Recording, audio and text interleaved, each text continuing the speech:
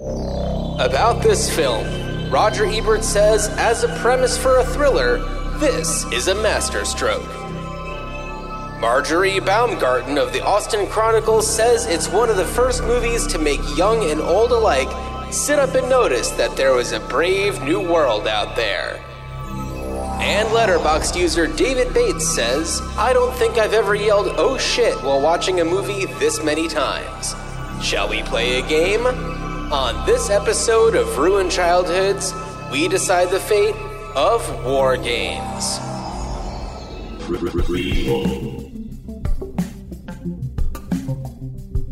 Sequel. Reboot. Which one will it be? It's the Ruined Childhoods podcast. Greetings, Starfighters. Welcome to Ruined Childhoods. I'm Dan. With me is and I'm John. Oh, I always jump the gun on that. I need I take a pause and then, give you your, you need to have your moment. You need to have your spotlight. This is our time. Yeah, this is our time down here in this basement where I record these. This is our time. Literally the few minutes per week when we can actually squirrel away the time to record this each episode. But here we are. It really is. So, John, how are you? I'm doing okay. I have had a nice little week off from work, and I am excited to talk about war games with you, as well as probably many other things, because we tend to kind of go off on little tangents here and there. But you know what? That's all part of it. That's fine. And and we've got some news, some current events to chat about as well. For instance, the photos that popped up from the allegedly the set of Beverly Hills Cop Axel Foley, aka Beverly Hills Cop 4. Right. Pictures that show John Ashton and Judge Reinhold. Love that.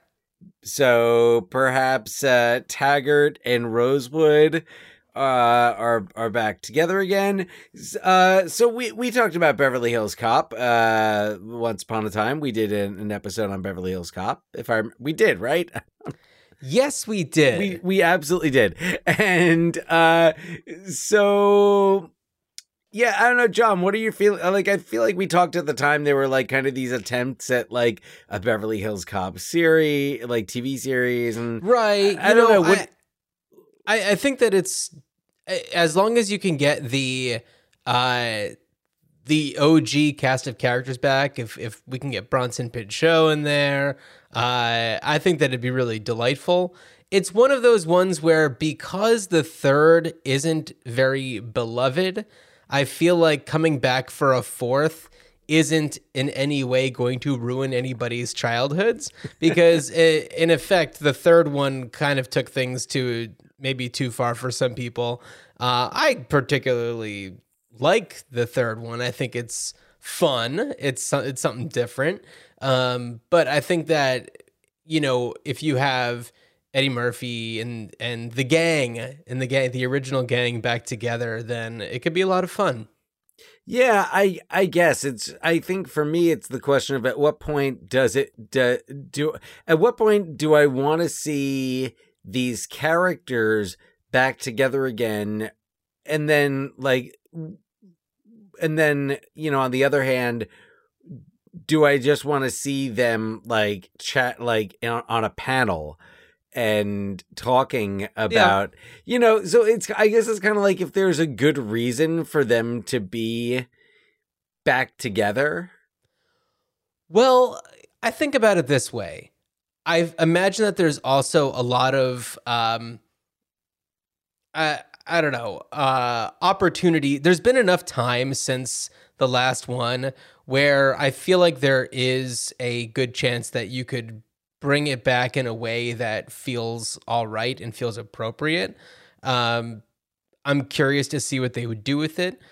I don't know if there are enough questions about the original trilogy that would, I'd really like need to see a panel on it. I don't know. I'm sure that you could learn some interesting things here and there. I think that'd be great to get like Jonathan Banks in there to talk about his experience, Right. Yeah, as I was a wondering young about thug. him. Yeah, so I don't know. I'm curious just to see where things can go from here. Yeah, it's interesting, and it kind of brings up another question, something I was thinking about, and like just how 30 years ago, 25, 30 years ago, and I think that's the kind of the answer to my not really a question, but 25, 30 years ago, like that would have been is a big deal when Beverly Hills Cop 3 oh yeah, wow, okay, I can't wait to see Right. see pictures from it, and before everything was just all over the internet. But between that and then I feel like it's being made for Netflix, That's fine. and it's fine. So it's fine, but I was thinking about it because I was thinking about just like all of these projects that would have been such big news as to me as a younger moviegoer. And I don't know if it's just because I'm older and have less bandwidth to follow the movie business to the extent that I used to, or if there's just so much like access, like does it feel like less of a big deal that like, oh, okay, great, I can watch this on Prime. I can watch this like long-awaited sequel to something, and like Prey. Prey is a good example. Although on the other hand, I don't know that I feel like the pandemic has kind of still had its impact on moviegoing. At least for me, I haven't been to a movie theater since, and I just keep thinking about how like, oh man, like this would have been like like a sequel to Coming to America. Like that would have been huge. And then it's just like when it can just like drop on Prime, and when I'm like, oh, 12:01 a.m., I can watch the long-awaited sequel to Beverly Hills Cop or Coming to America or whatever. Not just Eddie Murphy movies either. Right. I don't know. You get where I'm going. Yeah. So here's where I sit with that. And this is specifically talking about the long-awaited sequels. The legacy sequels, I believe, is the term. So I think that it's important to look at these films as being financial decisions. It's all about like, okay, how can we, make up this, part of our budget for this year? Like, how can we make sure that we are, making enough money to be able to sustain ourselves? And honestly, it's a really shitty reason, and I wish it wasn't true, but that's how these decisions are made. That's why we have all of the, Jurassic World movies. It's why we get all of the Marvel everythings, is because they're great financial decisions. And when you attach, high quality performers and filmmakers to them, it definitely helps them achieve their financial goals. And if the filmmaker can at the same time get something of high quality in there, then that's also a different story. But I think that's also why we don't, it's really important to be looking also at the, what's happening in independent film. And when I say independent film, I also recognize that a lot of these more independent distributors or production companies are maybe owned by some of the bigger ones, but they're able to do a lot more, take a lot more risks because they're not spending as much on these films themselves. And so there's the ability to kind of make something maybe that's more fresh, or to do a follow-up on a movie that maybe isn't a huge blockbuster success, while doing it still creatively. And I think that when it comes to something like Beverly Hills Cop 4, that's kind of a, Eddie Murphy, we did Coming to America, the number 2, and that, fulfilled a certain subscriber number quota, and there were this many viewers and so on and so forth. Then you can say, all right, well, that can be done again with another one of these properties that is, is tested and proven. And I don't know. I think that it's the kind of thing where that to me isn't a movie where I'm going to necessarily get excited about it. But it is something, it's like a little new piece of candy. It's a shiny new toy.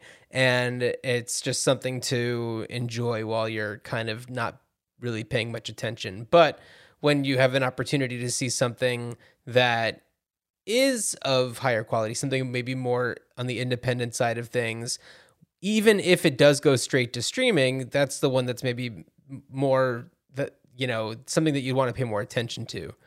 Well, and it's like, yeah, that's the flip side to it, is that, streaming allows so many more people that'll watch a movie like a Nomadland or Power of the Dog. They can watch it on Netflix, or Hulu, and more people probably saw films like that because they were, especially something like Power of the Dog, which was streaming when it was in the theater. Sure.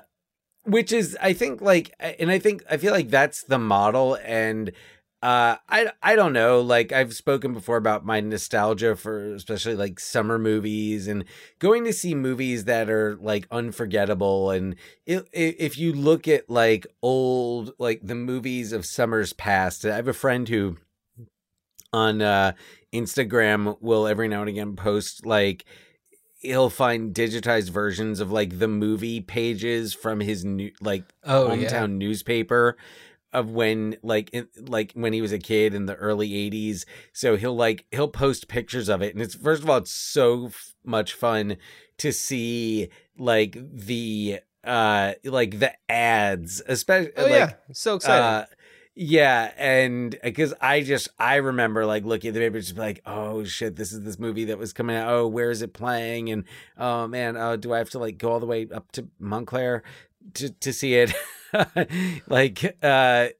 So anyway, my point is, the independent films are really where you're seeing a lot more originality and a lot less of these like legacy films that you said are financial decisions. And I'm sure that Top Gun Maverick, the success of Top Gun Maverick, didn't hurt the chances of legacy sequels getting greenlit.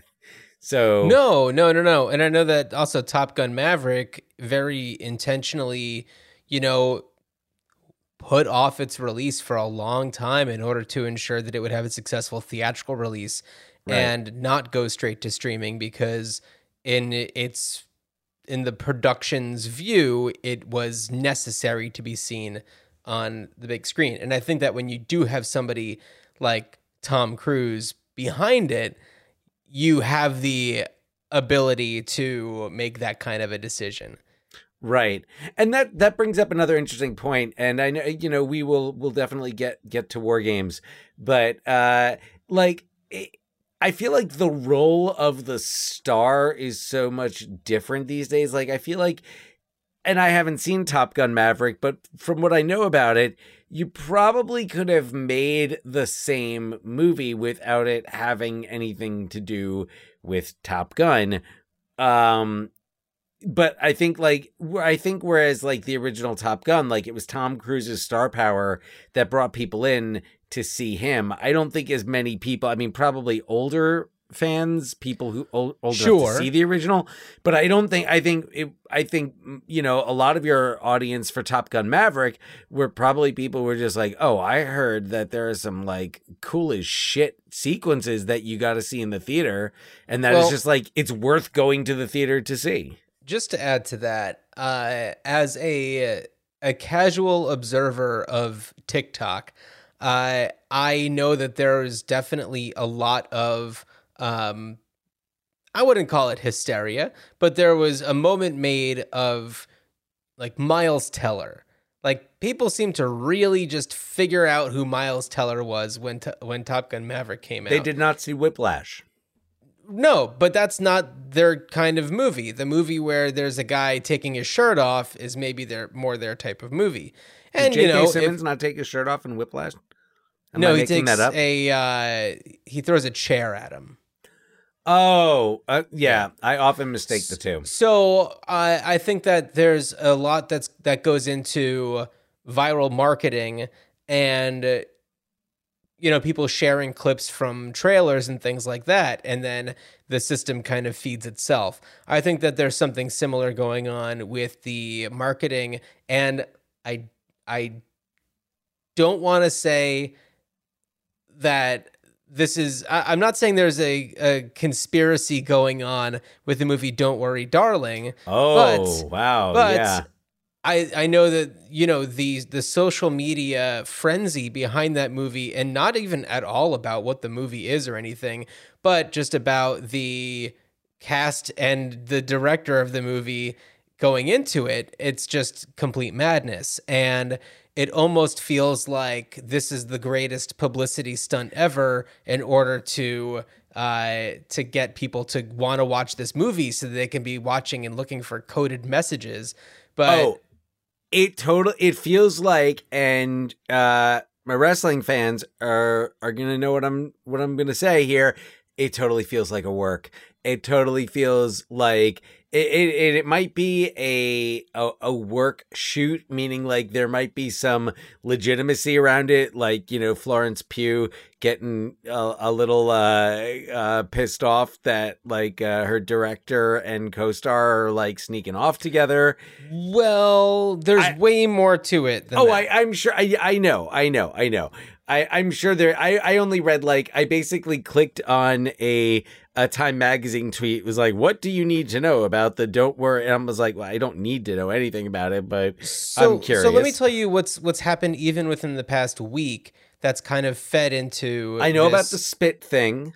Well, the spit thing is just this weird, nothing happened, but Just it's give me a synopsis. Oh, no. I mean, you know, the thing is, the movie's premiering at Venice, and absolutely every move that every single person in the cast and Olivia Wilde, I'll include, who's cast and director, every single move that they make, where the people are standing, who's around for what, all of those things are being speculated upon by people on social media with a very investigative eye. And you know, you need to post something, so you're looking for whatever you can possibly find.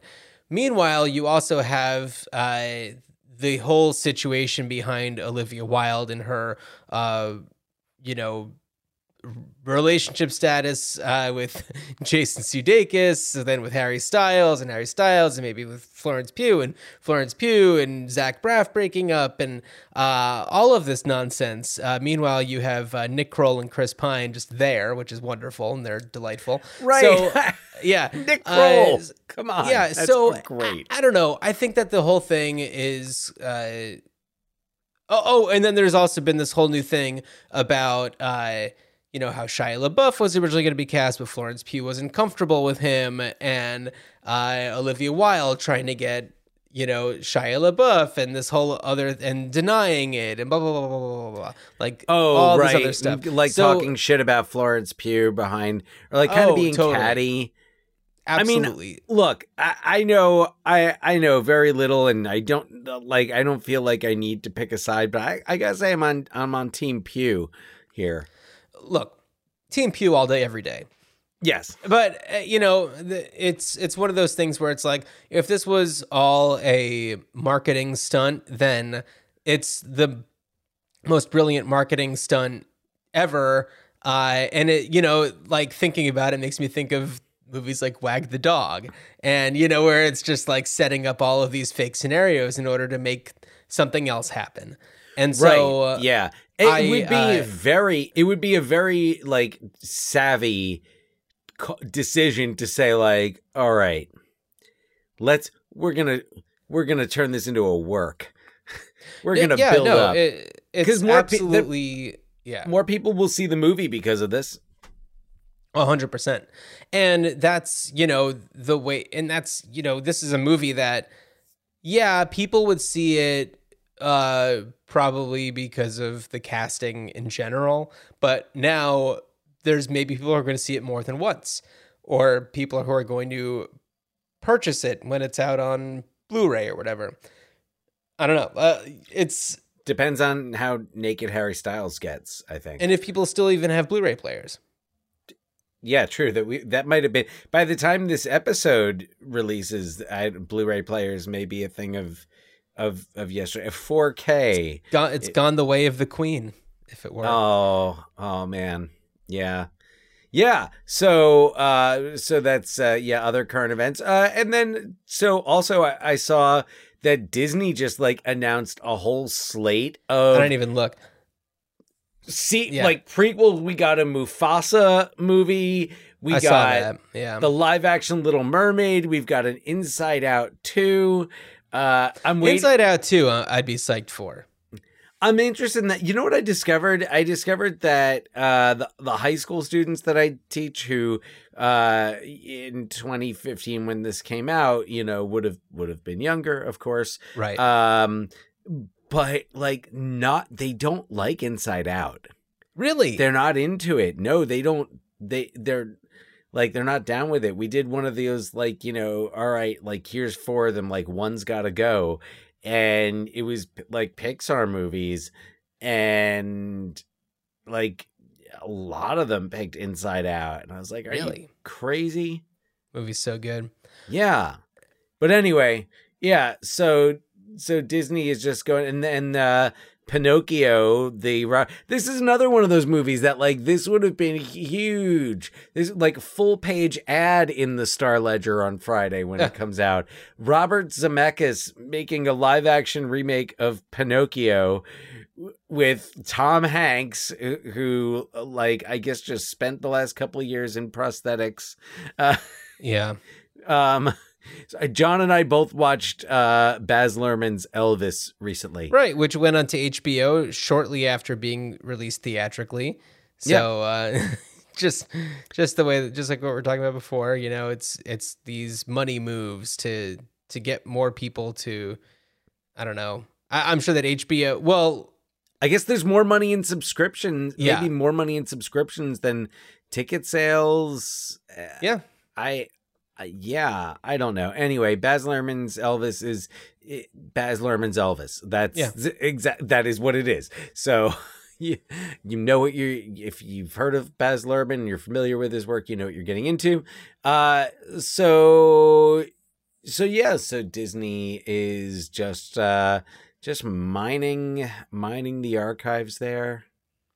Yeah, so just to kind of touch on the Disney, Marvel, Star Wars, all of the everything. Predator. What's that? Predator. Yeah, they own that's Predator? Fox. Oh, yeah. Okay.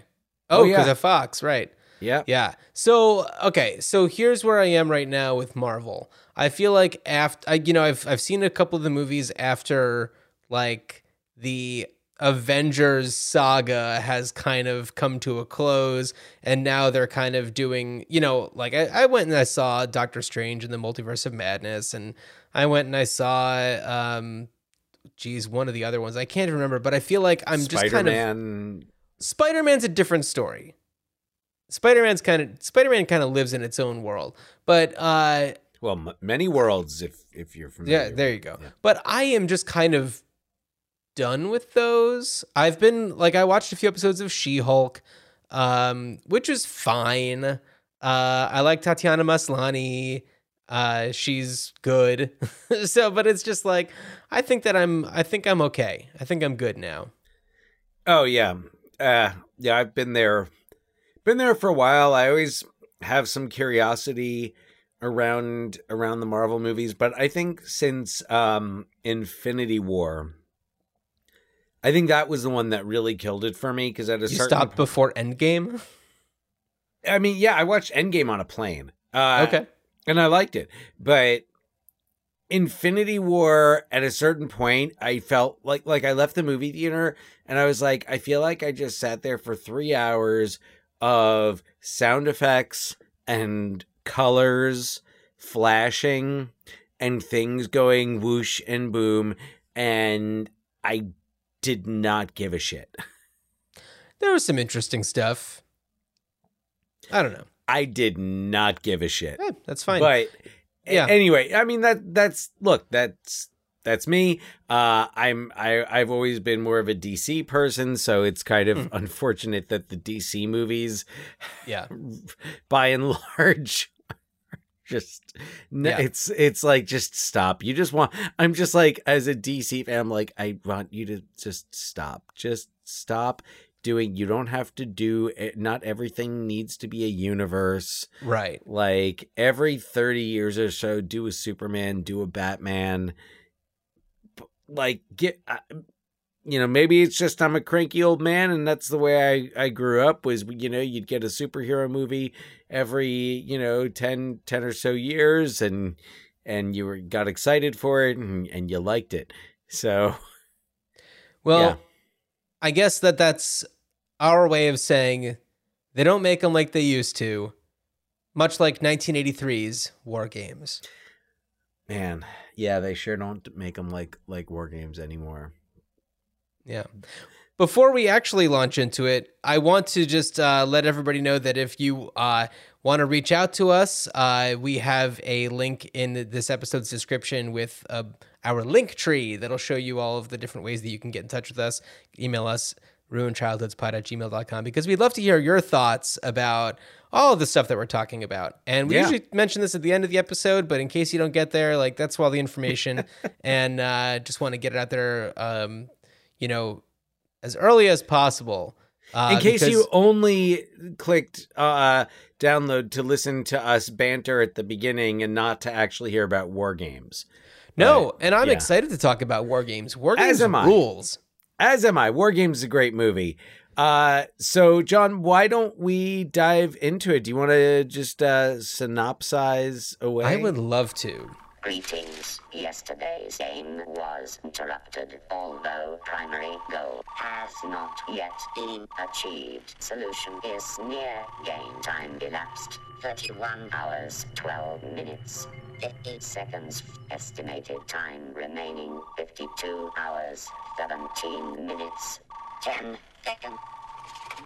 What is the primary goal? To win the game. In an effort to get a sneak peek at a video game company's upcoming releases, high schooler David Lightman attempts to hack into the company's server from his bedroom, but instead, David not only hacks into a NORAD system designed to simulate and carry out actual war scenarios, but he accidentally initiates one of its protocols, nearly triggering World War III. Now under suspicion that he's a Soviet operative, David is taken in by the FBI and questioned. But what David discovered is that the technology he hacked into won't quit until it wins by following through on its objectives. David, with help of his sweetheart Jennifer, tracks down Dr. Falcon, the designer of the AI, to help end its reign of chaos. So Matthew Broderick plays David. Dabney Coleman is Dr. Jack McKittrick. He's a government dude who's he wants to go all in on this. It's called Whopper, this machine called Whopper that was developed by Dr. Stephen Falcon, played by John Wood, to essentially be the one to carry out these missile launches when humans, clam up. Yeah, well, there's a whole scenario that they play through in the beginning, and a young Michael Madsen and a relatively young John Spencer in a scene where it's a drill, and they're both supposed to turn their keys to launch the missile, and John Spencer just doesn't have it in him. Yeah, it's intense. It's really intense. We have Ali Sheedy as Jennifer, and let's see, who else do we have in here? That pretty much covers the Barry Corbin. Or Barry yeah, Corbin. but I'm just thinking about the more recognizable people. You get a glimpse of William H. Macy. That's right. Oh my God, didn't even. It's like with the register. Field Trip. Yeah, The NORAD Field Trip. that's right. And also, I want to point out that somebody who we've mentioned a few times in here, Eddie Deason, is in the movie as Malvin. Yes, just this kind of like computer nerdy guy who kind of gives David a bit of a hint to decoding something. Yes, Eddie Deason, who you might remember as Eugene in Grease, among other roles. In Grease too, and both Greases. Yeah. He's featured more in the original, but that's for a Grease episode, which we have done. So yes, it's happened.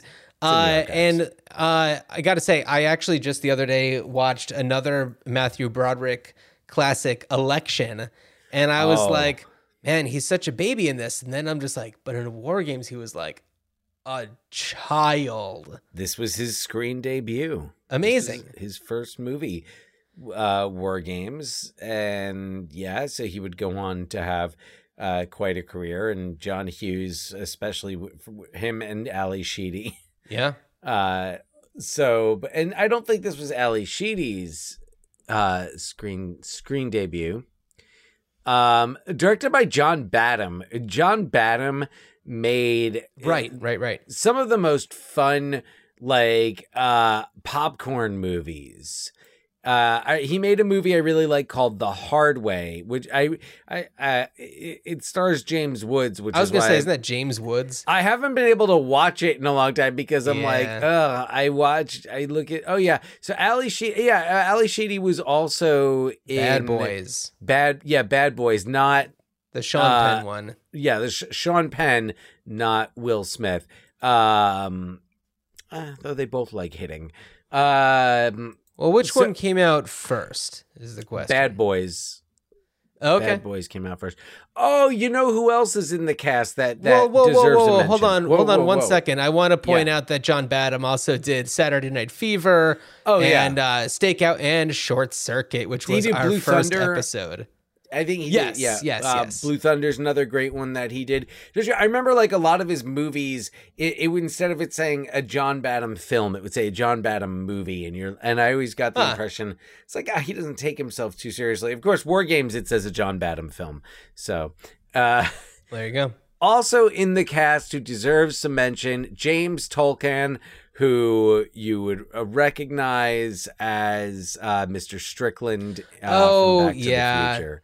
Yes. Man, so also Loomis in Masters of the Universe. How could I neglect mentioning that? So War Games. And this was just one of those big movies of the 80s, and I remember long before seeing it, I knew what it was, and the whole the premise of would you like to play a game?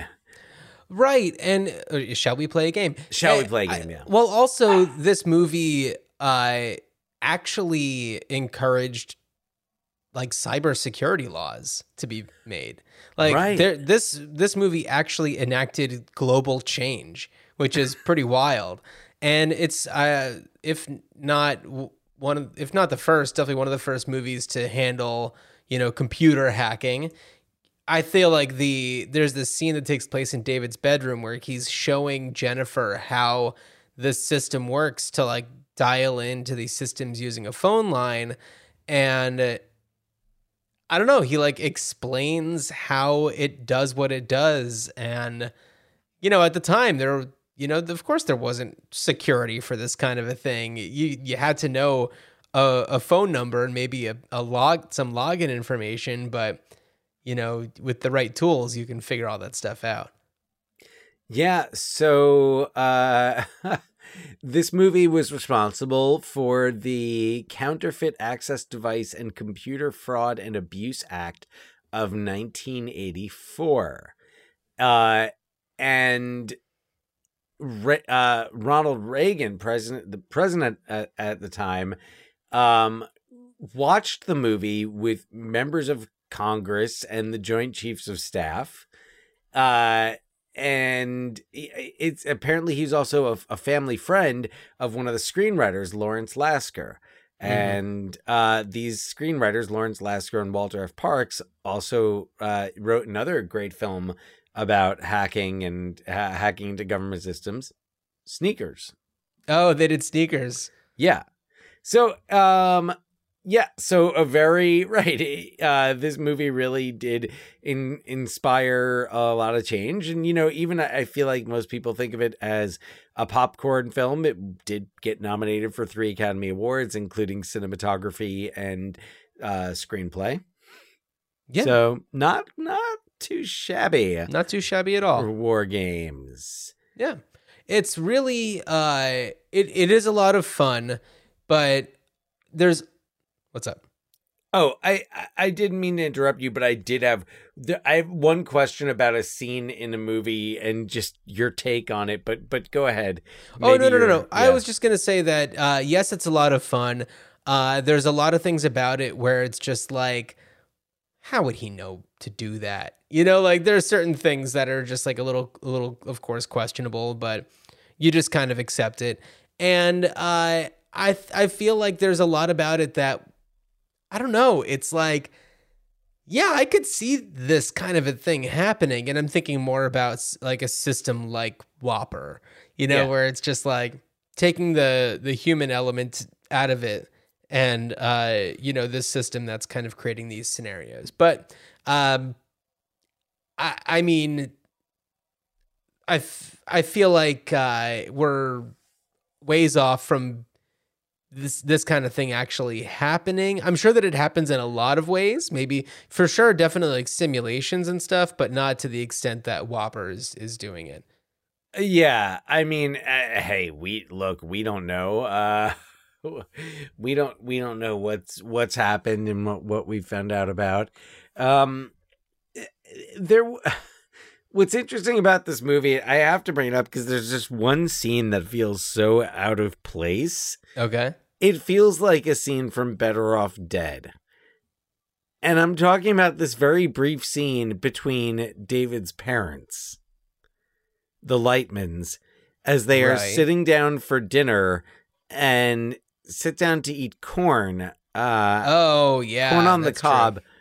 And the corn, there's this whole exchange about the corn not being cooked, and that it's being raw made it more crisp. I was like, what is this scene doing in this movie? Like, why does Yeah, that was pretty strange. Yeah, I guess did I miss something? It happened so early in the movie that I think that I kind of like forgot about it at a certain point. But yeah, you're right. That's definitely a head scratcher there. It's not like this like comes back. No. I'm no... sure there was a lot that was cut from this movie. I mean, we don't really see his parents ever again. Right. Yeah. It's despite the fact that he is taken by the FBI and completely missing, you think that his parents might be concerned? I mean, maybe there's a whole plot. You know what it is? They kind of remind me of the parents, Malcolm McDowell's parents in Clockwork Orange, who they're just kind of like sitting at the kitchen table, and it's like, oh yeah, he said he's got a headache, he's not going to school. I wonder what it is he gets up to at night. Oh, I think he just goes around and helps people. Yeah, right. Doing like odd jobs for them, and yeah. So I wonder, I wonder if there were some scenes. Oh, you know what? There is one other time that we see the dad, and that's when Jennifer comes over and the dad like lets her into the house and asks her about a crossword question. Oh, right. Yeah. But it's like a very brief Very, very brief thing. Yeah. So I wonder if it's just like these parents are just total space cadets that they're just not paying attention to what's going on with their son at all. Oh, and there's I that guess makes sense. that's the same scene where he's having the dinner. Is it? Maybe it's not. I'm thinking about when he gets his report card and his mom's like really excited and they tell him that. Because he passed all his classes. Well, yeah, because he hacked into the system and changed his grades. Right. Yeah. Which is it's funny. It's an IMDb trivia moment where it's Matthew Broderick playing a character who's hacking into the school's computer system as he does in Ferris Bueller's Day Off. Right. Well, if you're good at it. It's like, man, yeah, when you needed someone to hack into something, Matthew Broderick's your guy. Yeah. We need a mischievous teenager.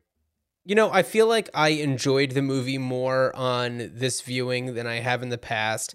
Some of it might be the fact that, Dan, we live in the Pacific Northwest now. I don't think that I saw it while living in the Pacific Northwest. So there was definitely a quality where it's like, it takes place mostly around Seattle. They do go to Denver for, NORAD activity. But then it's also I think all of that was still filmed in Oregon and Washington. I know that a lot of it was filmed in Los Angeles as well, but there was definitely a lot that was filmed in various parts of Washington. They go to Snohomish High School.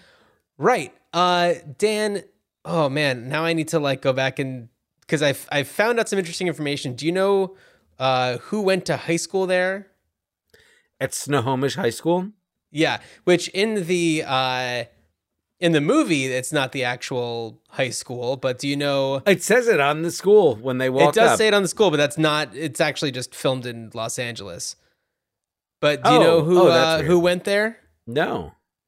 Model and internet celebrity Chrissy Teigen. Oh, okay. Yeah. I thought I remembered hearing something like she was from around here. Yeah. So that's a person. Looking at the IMDb page for that that high school, and all of the other notable people that went there were in sports. NFL people, MLB, Olympic sportscasters, athletes, probably. What's that? Some Olympians. I don't see any Olympians. I'm seeing just I guess MLB. they would live in Olympia. Right, MLB, NBA. Little Washington State NFL, humor for you. NASCAR. Okay. All right. Anyway. Yeah, that's okay. It's, celebrities from the greater Seattle area. We'd be here all day. Yeah, so let's see. This takes place northeast of Seattle. Yeah. Yep. Makes perfect sense. That's where these things happen. Yeah. Big hacker community up there. There probably is, but yeah.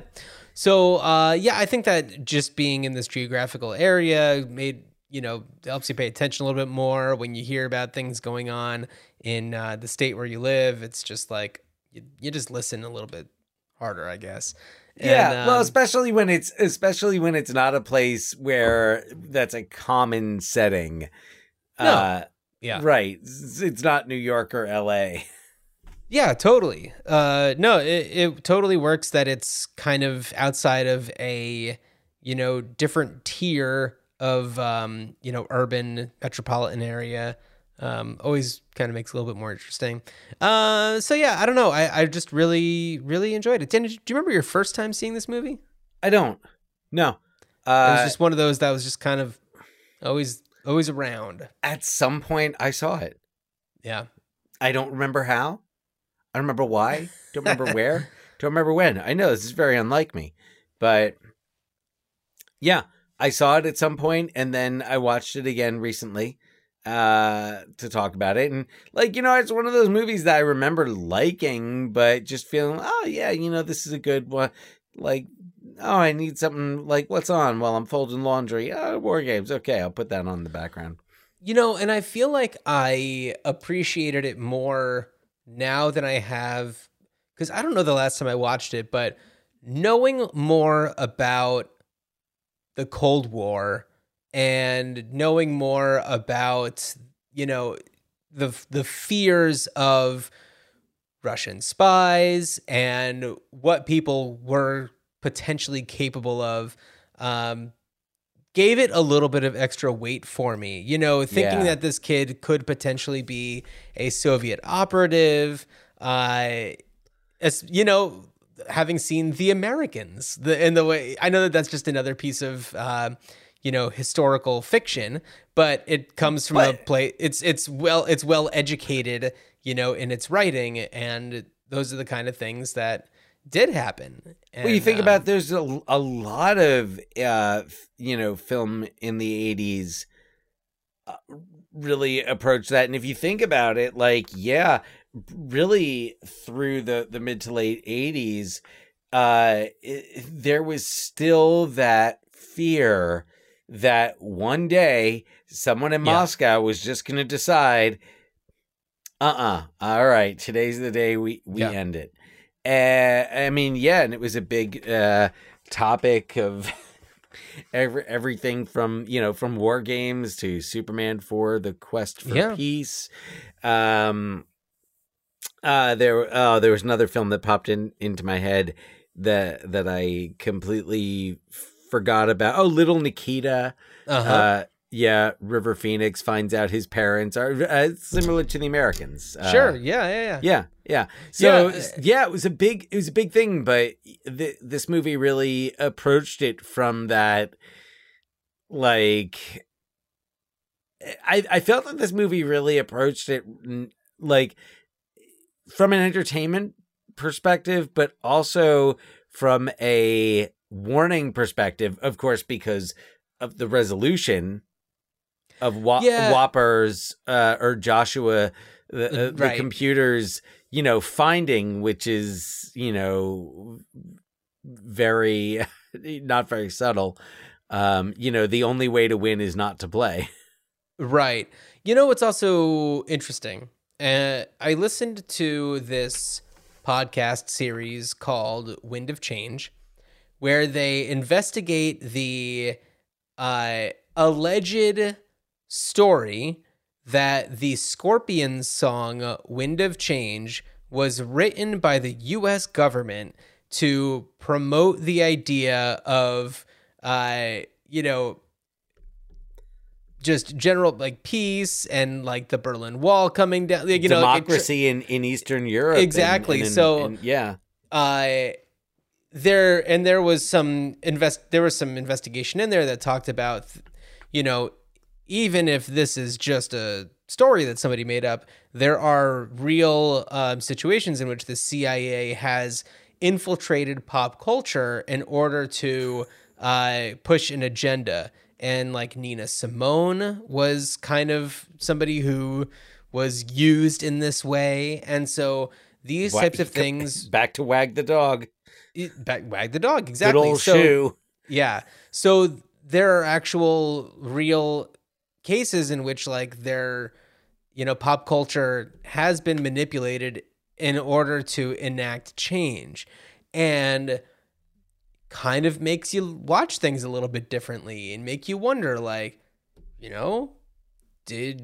was War Games partially written in order to create cybersecurity laws at a time when, nobody knew what that was? So you write a movie that lays it all out for you and you get it in front of the president. And, it's like, and that kind of a thing. So it's like, I'm not throwing out conspiracy theories, but I'm just saying that, like, those things did happen and you kind of just have to wonder sometimes. Yeah.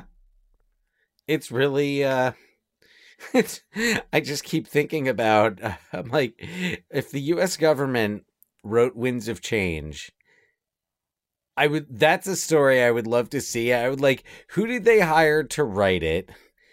Well, you got to listen to the podcast. Okay. Here's what I'll say about this podcast. It is very fascinating to listen to. However, the way that the host says CIA will get on your nerves. And also, the host always refers to the band Scorpions as the Scorpions. I knew you and were that is gonna say not that. their name. And that is not their name. Oh, how are you doing a podcast? All right. Well, I don't anyway, know. I don't know. Sometimes I don't know what the fuck I'm talking about. So I guess I cannot throw stones in my glass house. Well, Yeah. Then let's talk a little bit more about what's going on in your mind. What would you do to bring such a thing back? And I will say there have been video games that came out that were, tie-ins to the movie. Okay, so first of all, I should also make the point that in the novel Ready Player One, so in the novel Ready Player One, there's a whole sequence where the main character has to reenact war games. Because it was a favorite movie of War Games has a big influence on Ready Player One, and I say the book because the movie is an abomination. In the movie, it's changed to The Shining, which I think I feel like the reasoning for that is that it was like Warner Brothers and the rights and all that, but it still doesn't make sense because Ready Player One was a movie geared more towards young audiences. And why would you not use The Goonies, which Steven Spielberg produced, so on and so forth. So it's another one I could go on about is all the bad decisions made in adapting Ready Player One. But so War Games featured heavily in the book. I do think that because of the relevance of it, like cybersecurity, even though things have evolved in terms of technology, cybersecurity is still a very real thing, and I think more of a danger. I feel like it's more accessible. You've got more hackers out there, and we've all read about the bot farms and things like that. So I think that having that a remake of War Games, and I think it would have to be a loose, not in terms of the story, but loose in terms of the circumstances. You're not having someone who's seeing a magazine ad for new video games, like trying to get a sneak peek at like Double Dribble. It's evolved, so I don't know what the details would be, what the specifics would be, but similar, same concept of a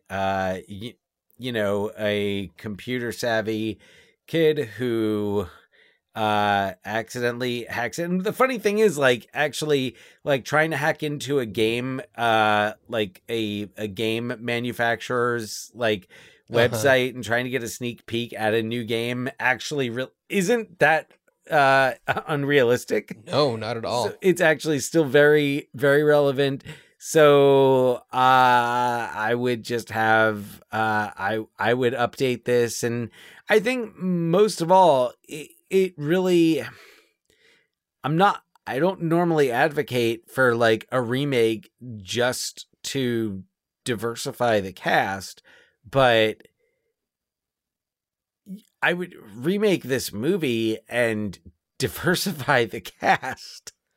Sure. Okay. It doesn't need to be the main character doesn't have to be male, doesn't have to be white, doesn't the main character, that's the great thing. It's open to, it's really open. It's a movie that you could remake, and I think you could remake,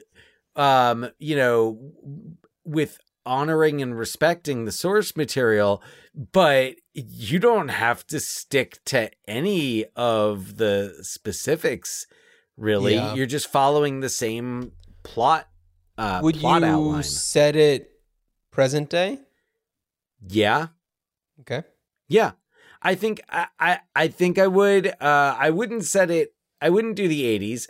I would either set it present day or maybe like early 2000s. Okay. So 20 years ago, and that's to say 20 years ago, and we're talking about early 2000s. That's weird, but Yeah, no kidding. yeah. I said it early 2000s, you know, maybe have like, you know, great soundtrack with like the Strokes and the White Stripes, and the Hives.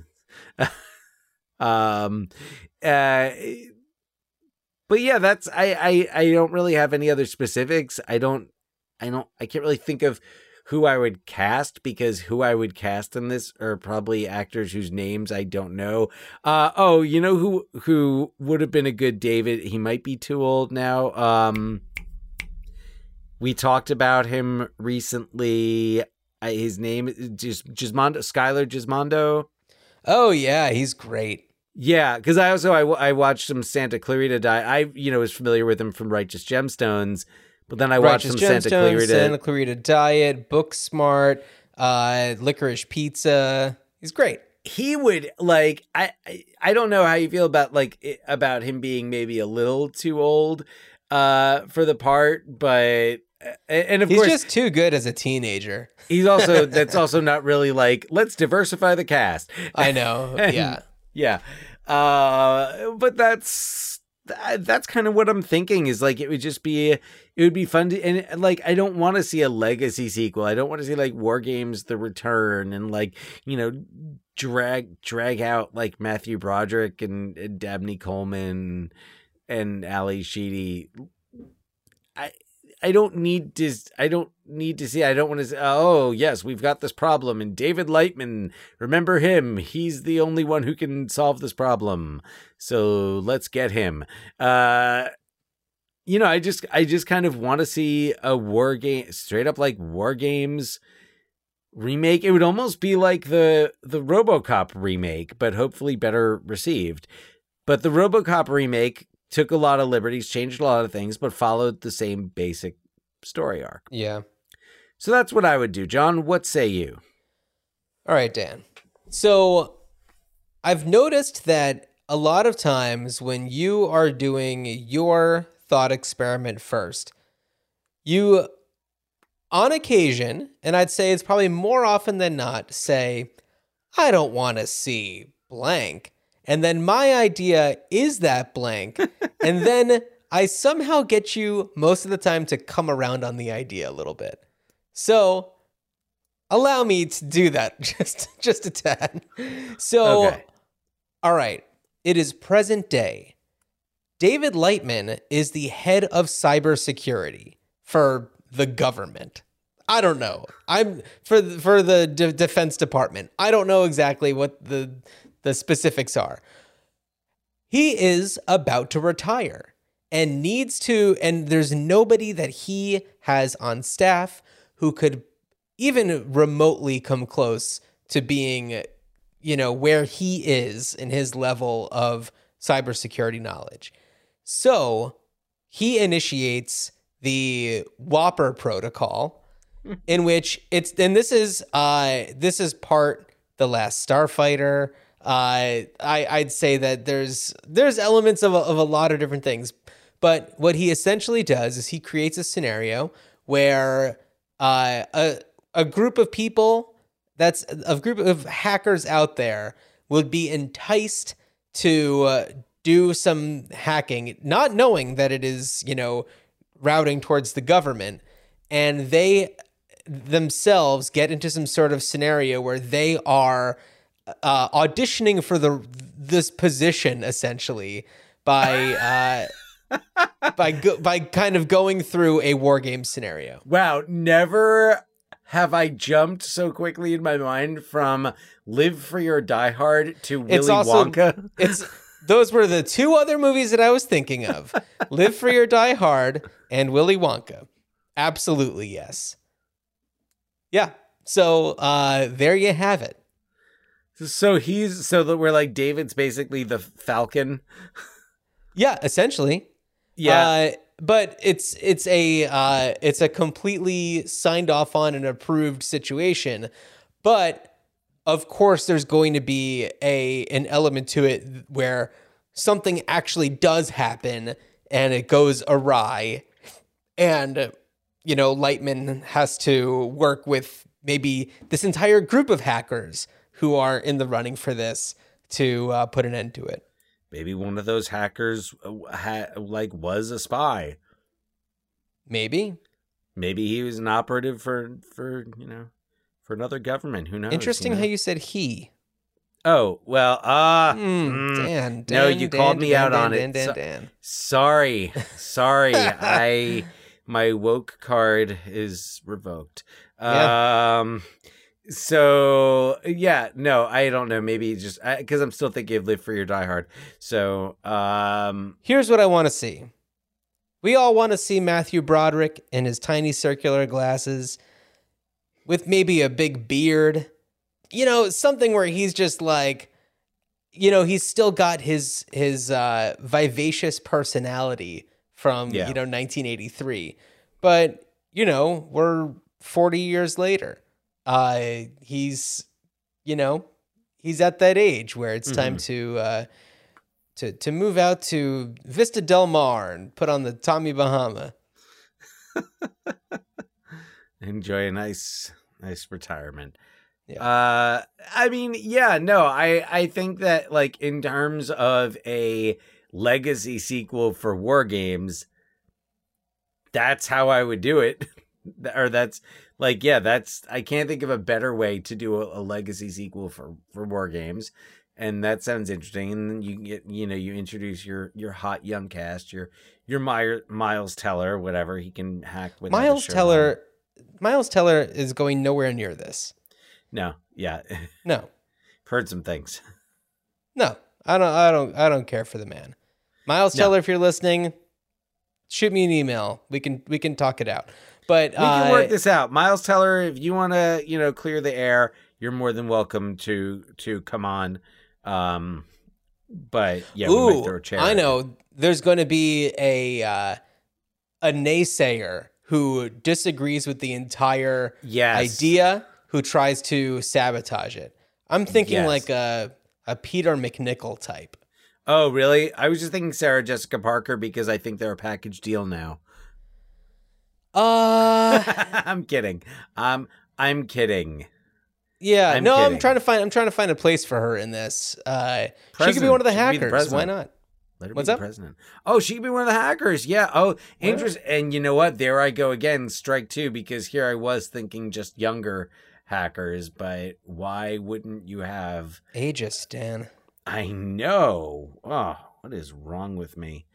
Man, I'm questioning everything now.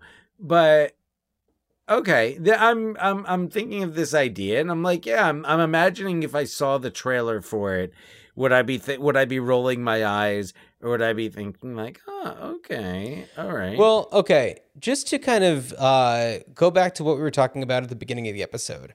Mm-hmm. I just watched Jurassic World Dominion because it is streaming on Peacock, which I had signed up for, and it was very eye-rolly in the way that it would introduce or like reintroduce our Jurassic Park characters. Right. And we have Laura Dern doing a lot of like Jurassic Park callback moves that are very cringy. And it's like that is such a, I don't even know if you'd call it fan service, because I don't think that a fan really cares enough to see them doing an impression of themselves from the early 90s. But that's exactly, I mean, that's what it is. That's how I felt a lot watching Star Wars The Force Awakens. Uh-huh. I felt a lot during that, like a nudge, wink. Oh, like, yeah.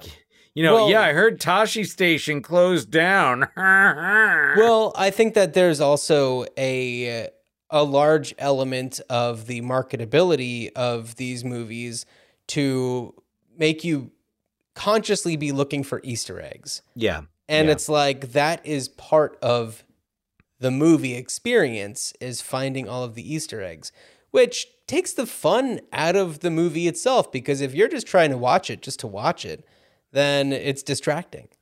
I agree. Thanks. I agree. Yeah. Yeah. No, I felt that way. It's just like it takes away from movies. And I guess also recently, especially with the passing of Wolfgang Peterson, and thinking about the types of movies he made that were like summer blockbusters, but were like in the Line of Fire and Air Force One. Dan, something that I was thinking of mentioning earlier, and then we just started talking about something else. Here's some information for our listeners. Dan and I are regular players of the game Wordle. And Dan, I don't know if you play any of the other Wordle-like games where it's like once a day, try to figure out this kind of a thing. But there's one that I do called Framed. It's framed.wtf. And it shows you stills from movies, and you have like 6 chances or whatever to get the movie. And you go on, it shows you a picture, and of course they start off more obscure, and then at the end it's like, all right, well, if you don't get it by this last one, then you just straight up will never get it, kind of a thing. And so they did do one for Beverly Hills Cop, which I got on the first guess. And it was a scene from, and this is like, you can't really go back and play the old ones, so I'm just going to say, but it's like, a scene from the very beginning where it's like the truck chase. And, it's like, if you know, but then like once you get past it and you see Eddie Murphy wearing the Tiger's jacket, then it's like, oh yeah, I think this is that Beverly Hills Cop movie or something. Or if you've only seen it one time, a long time ago, then it's like, oh, right, yeah. But I was very happy to get that one on one. And then, there was another one. Dan, what movies were you just mentioning? Oh, In the Line of Fire. We were talking about Jurassic. Air Force One. Air Force One. So Air Force One, there was the first one I wasn't too sure about, but then the second one was something about like the rear like hatch on like, it was like an airplane control, and then it was like, oh yeah, well, that's got to be Air Force One. And then the next photo was the plane, and it's, President of the United States of America or whatever on it. So, anyway, it's a fun game. I enjoy it. It's very low stakes. I don't think that it records a streak at all. So there's no like pressure to, keep a streak going. Right. Okay. Oh, good. Yeah. That's part of it. I can't handle the pressure on Wordle when I get down to my 6th guess. Ugh. It's brutal. I mean, hey, it doesn't happen that often, but when it does, it's painful. Well, yes. So, in order for us to talk about what we're going to be doing on our next episode, Dan, do you want to give a little bit of backstory? Yes. So, I hope I should feel like I should have mentioned this earlier, but as a public school teacher in Seattle, I am currently on strike. Seattle educators are on strike because Seattle Public Schools is unfairly kind of insisting that we overcrowd our classrooms and put students in our classrooms who need more support, and putting them into large classes without adequate teacher support. And we're kind of saying, enough is enough, and demanding that we have smaller class sizes, better staffing, special ed staff to support those students in those classes. So that's pretty much why we're striking. There's a few reasons, but that's the big one. Is we kind of want to be able to do our jobs to the best of our abilities and not just be a drop off and have a classroom of 40 kids, and which is really 40 kids. Yeah. You could have a class of 40 kids in it, and you have a few kids who have they get special ed services. They're probably like a full-size class, like a full large classroom is a large class. It's not going to be good for them anyway. So when you're kind of faced with the position where if you continue to do your job, you're sending the message that the unfair conditions under which you're being placed are okay, and the powers that be get that message. You kind of have no choice but to strike, and it's what we did, and it's what the Newsies did. Yes. Back in I forget what year it takes place. Back in the 1920s or 30s. I want to say during the Great Depression. I think it was the 30s. Yeah. So, I mean, I know when the Great Depression was. I'm not 100% sure when Newsies takes place. But yeah, so in honor and respect to the labor movement, not just educators, but all organized labor who are willing to stand up and demand fair and safe working conditions. We're gonna do Newsies because that's gonna be a fun one, starring Academy Award winners Christian Bale and Robert Duvall, and we get to see Anne Margaret again. It's going to be a very different type of role than she had in Magic. We're going to see Bill Pullman. We're going to see Max Casella. Yes.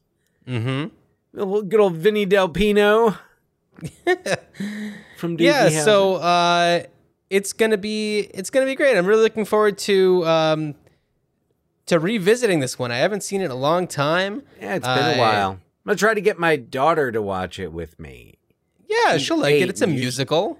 Usually that's when kids, get into it. So, we'll see. We'll see how she takes to it. But looking forward to watching Newsies. Hopefully not having the King of New York song stuck in my head, like it is right now. Okay. Well, on that note, Dan, as you are escaping the FBI, I wish you a good journey. Good journey.